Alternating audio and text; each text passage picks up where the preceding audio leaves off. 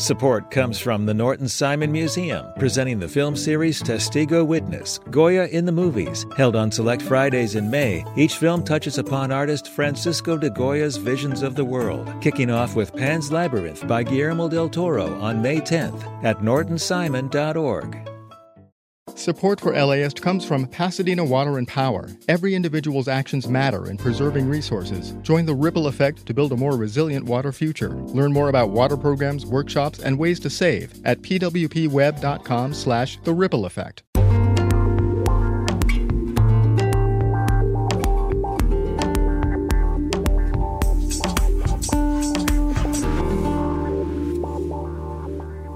LAist Studios. February 24th, 2023.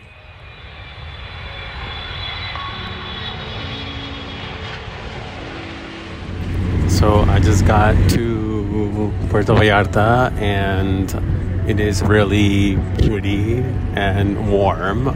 From LAist Studios and How to LA, this is Finding Home con DACA.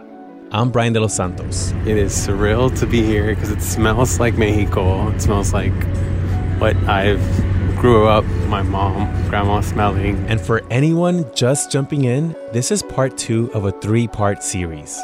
If you haven't heard part 1 yet, and you don't like starting your stories in the middle, you might want to check that one out first. I'm in Puerto Vallarta, Jalisco. It's my first stop in Mexico because I wanted to have some fun before I explore Mexico itself. As I'm taking in the sights, smells, and sounds of Mexico for the first time in my adult life, my heart is literally racing. I'm in this little corridor behind all the busy streets. It's like gardens, playgrounds, a skate park. There's like a little stage type thing. It's exactly what I wanted to do when I came here. All right, which way is the beach?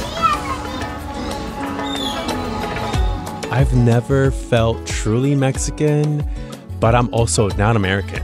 At least not in the way that many people think. I've always felt like I'm somewhere in between, a person always looking for their true home. We have a phrase for this in Spanish, ni de aquí ni de allá. And now I'm getting this chance to see my roots in person. It's the people, it's, I don't know, speaking Spanish, it's knowing that this is your country. I was approved for something called advanced parole. It's a travel document that allows some DACA recipients like me to travel outside the country and return without a visa. It's your first time leaving the country. First time leaving my country. Hey! Oh my God! This whole thing is not an easy process. And people who do get approved typically only have a few weeks to get their travel plans together and go. Hola, ¿cómo estamos? And the stakes are pretty high. Trying to return to the US after your deadline could mean losing DACA, aka my driver's license, my work permit, my social security card. I met a group of other queer Mexicans, and the first thing they said, girl, you may be living in LA, but you the same like us. But for me and so many other DACA recipients, the chance to visit our countries of birth, learning about our history, and hugging our abuelitas in person is worth the risk. I was at the beach earlier with a friend I met here in Mexico, in Puerto Vallarta. There was a moment where the sun was just setting and it was just so beautiful. I said, this is the happiest I've ever been in my life. The beach, the sun, no worries, no thoughts. And I don't think I've ever experienced that. I'm trying to be this journalist right now. Recording, what are you feeling and why are you crying? After 30 years of living in the United States, I'm finally stepping foot in Mexico. And this could be my only chance to do it. It's like I had to fight my way to find this happiness. So I'm happy, I'm upset. I'm all the emotions right now because I can't have this all the time. It took so much to get here. So much. It's not fair.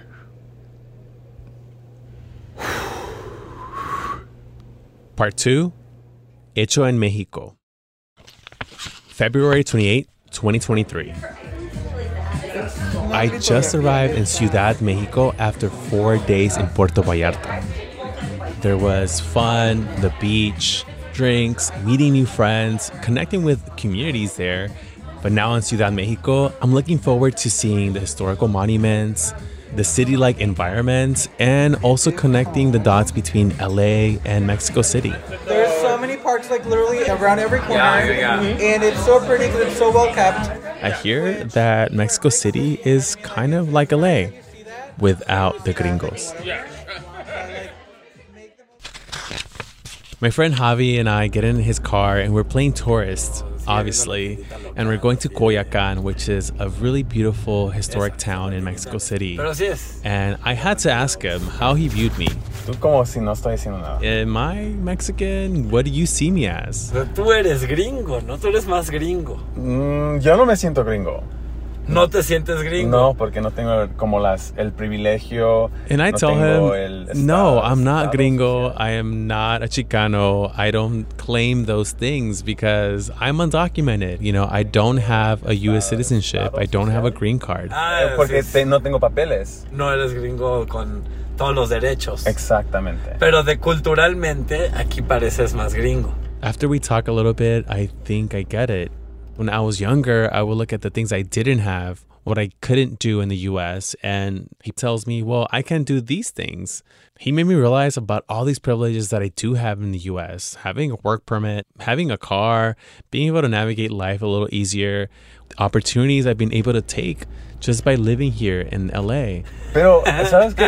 Lo que me gusta de aquí es que... But I told Javi, no me hacen sentir I don't así feel como, like the people here "Oh, pero treat tú me eres differently de because of Estados it. Unidos". Ay, no. No. Aquí siempre, los mexicanos siempre aquí en México te vamos a tratar como de pásale paisano, ya sabes. Ya. You're a Mexican when you're here in Mexico, he says. We'll treat you like our own.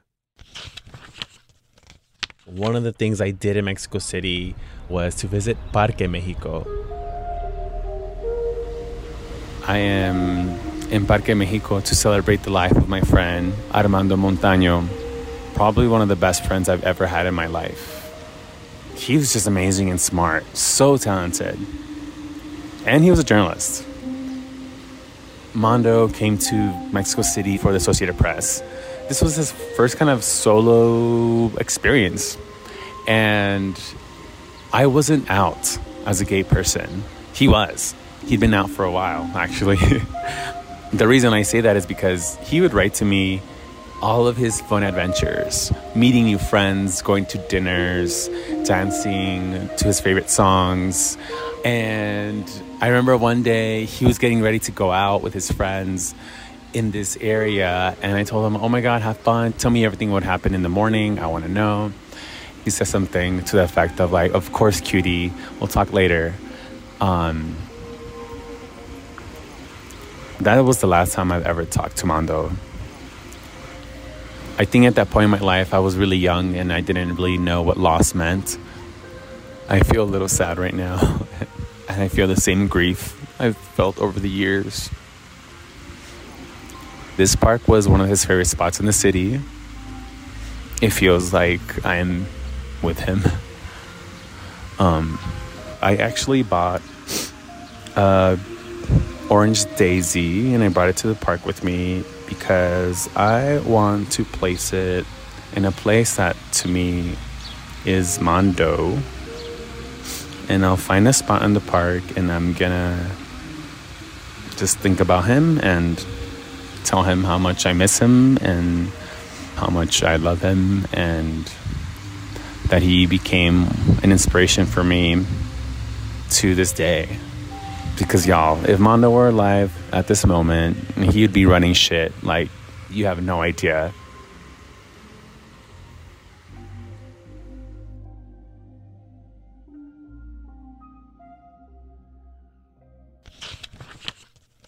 A couple days later, I went to the Museo of Antropología in Ciudad Mexico. But it wasn't the exhibit that struck me the hardest. It was this family. The daughter and an elderly woman, her husband or her partner, they were all together just hanging out in the museum, and they were looking at this exhibition, talking about how the exhibition that was indigenous culture reflected them. And I'm like, this is what it feels like to be represented in history. And for me, this is what I've never felt being in museums. And yes, there's been beautiful exhibitions in museums in Los Angeles and across the US, but it finally clicked of where I came from, the way that it was governed and the way that there were empires and colonization came, and then the great Mexican-American War, and all this historical perspective to me was just, it finally clicked for me. I had an aha moment of learning about myself. March 6th, 2023. 1 week in Ciudad Mexico really wasn't enough. I wanted to spend more time eating, obviously, meeting more people, connecting, going to museums. I only went to about 3 or 4 places that were historical. I wanted to do more. But I am on a schedule, so I really had to get going to Veracruz. It's kind of wild because I get to see the physical location of my identity. It's manifested here in Ciudad Mendoza, Veracruz. But I've always struggled where I fit into this place. Like, my parents tell me stories about what it is to live here, but I've never lived here. I've struggled with that term again my whole entire life. Ni de aquí, ni de allá. Not from here, not from there. And now that I'm here, it's kind of like an out-of-body experience.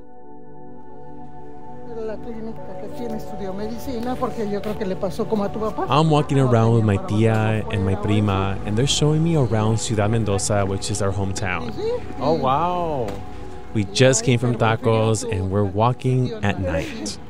Se mira bonito de aquí. Sí, pero ya como ya están inundando el cerro, ya se aparecen las estrellas. It felt like I was getting the full Ciudad Mendoza experience, hanging out with family, just casually talking about work, talking about the culture here in Mexico, and also talking about family chisme. This was a moment that I had never had before. I'm not able to do this in LA. I couldn't have done it anywhere else, and just by being here and doing some really simple things like eating tacos meant the world for me.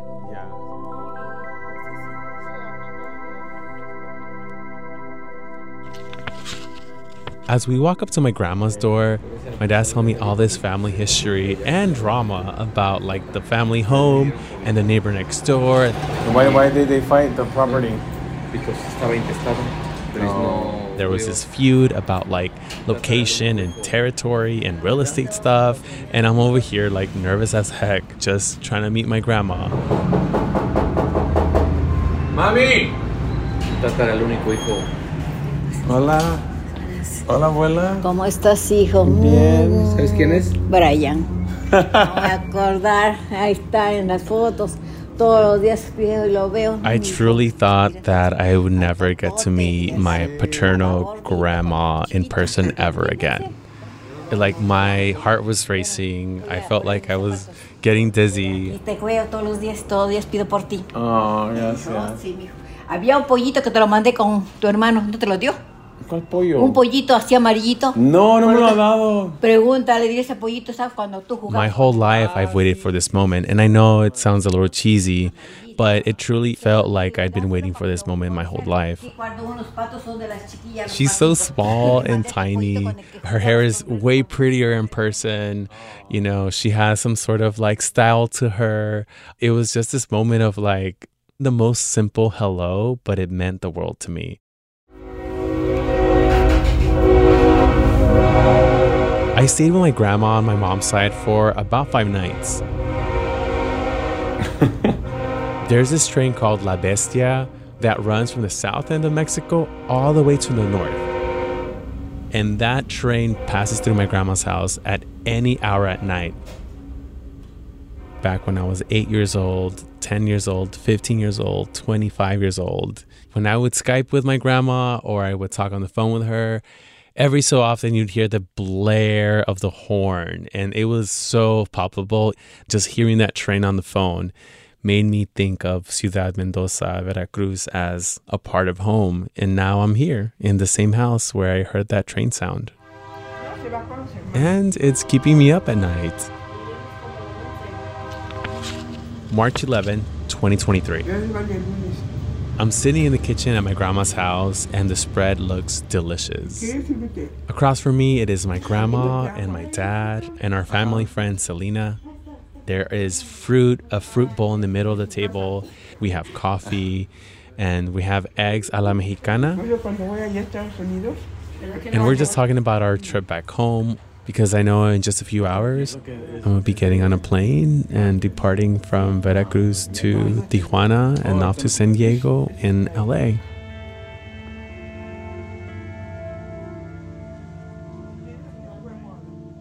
This whole trip had an expiration date. At almost every step of the way, when it's been a joyous occasion or it's been a moment that I just want to keep, I do feel like a little bit of grief comes along with that. It feels like you're celebrating and then you're kind of putting it in a little box and putting it away because you don't know when you can tap into that emotion again. Going to church service with my uncle, going to a gay bar with my friends, eating tamales or tacos or having a mezcal from Mexico, but there is always an expiration date. And for me, that's the hard part. I don't know when I'll be back. I don't know when I'll have this opportunity to apply for advanced parole again. So it feels like you're celebrating and then you're kind of putting it in a little box and putting it away because you don't know when you can tap into that emotion again. And you have to set your expectations. I think that was the hard pill to swallow.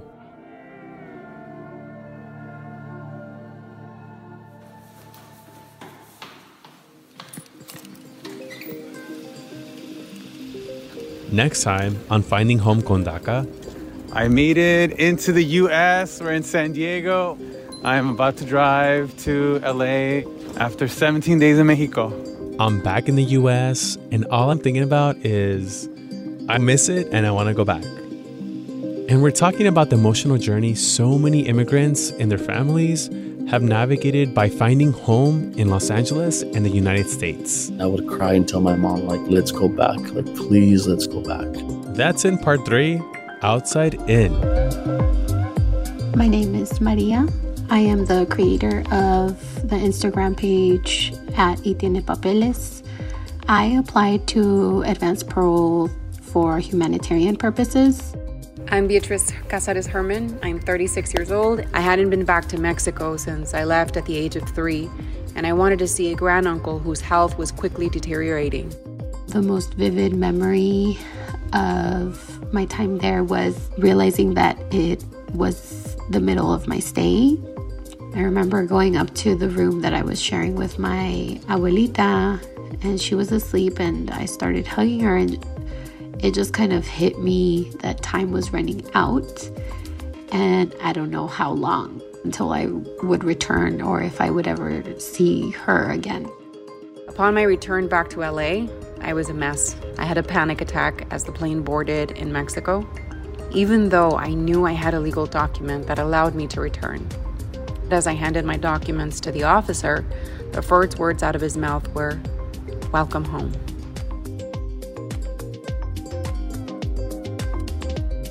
Finding Home con DACA is a special series from LA Studios and How to LA. How to LA is hosted by me, Brian De Los Santos. This episode was produced by Evan Jacoby. Our other producers are Megan Botel and Victoria Alejandro. Erica Washington writes our newsletter. Chris Farias is our social media producer. Hasmik Pagosian is our engineer.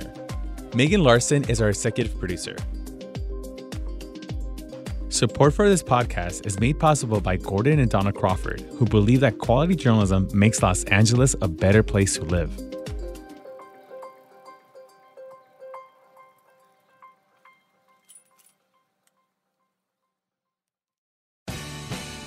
The LAist Spring Super Sweeps is happening now. You can win amazing prizes while supporting your source for local fact-based journalism. One lucky grand prize winner will get to choose a brand new Lexus or $25,000 in cash. Other prizes include an electric bike from Juice Bikes and $1,000 gas gift cards. Your donation of $60 gets you one entry to win, and the more you give, the more entries you get. Donate now at LAist.com/sweeps.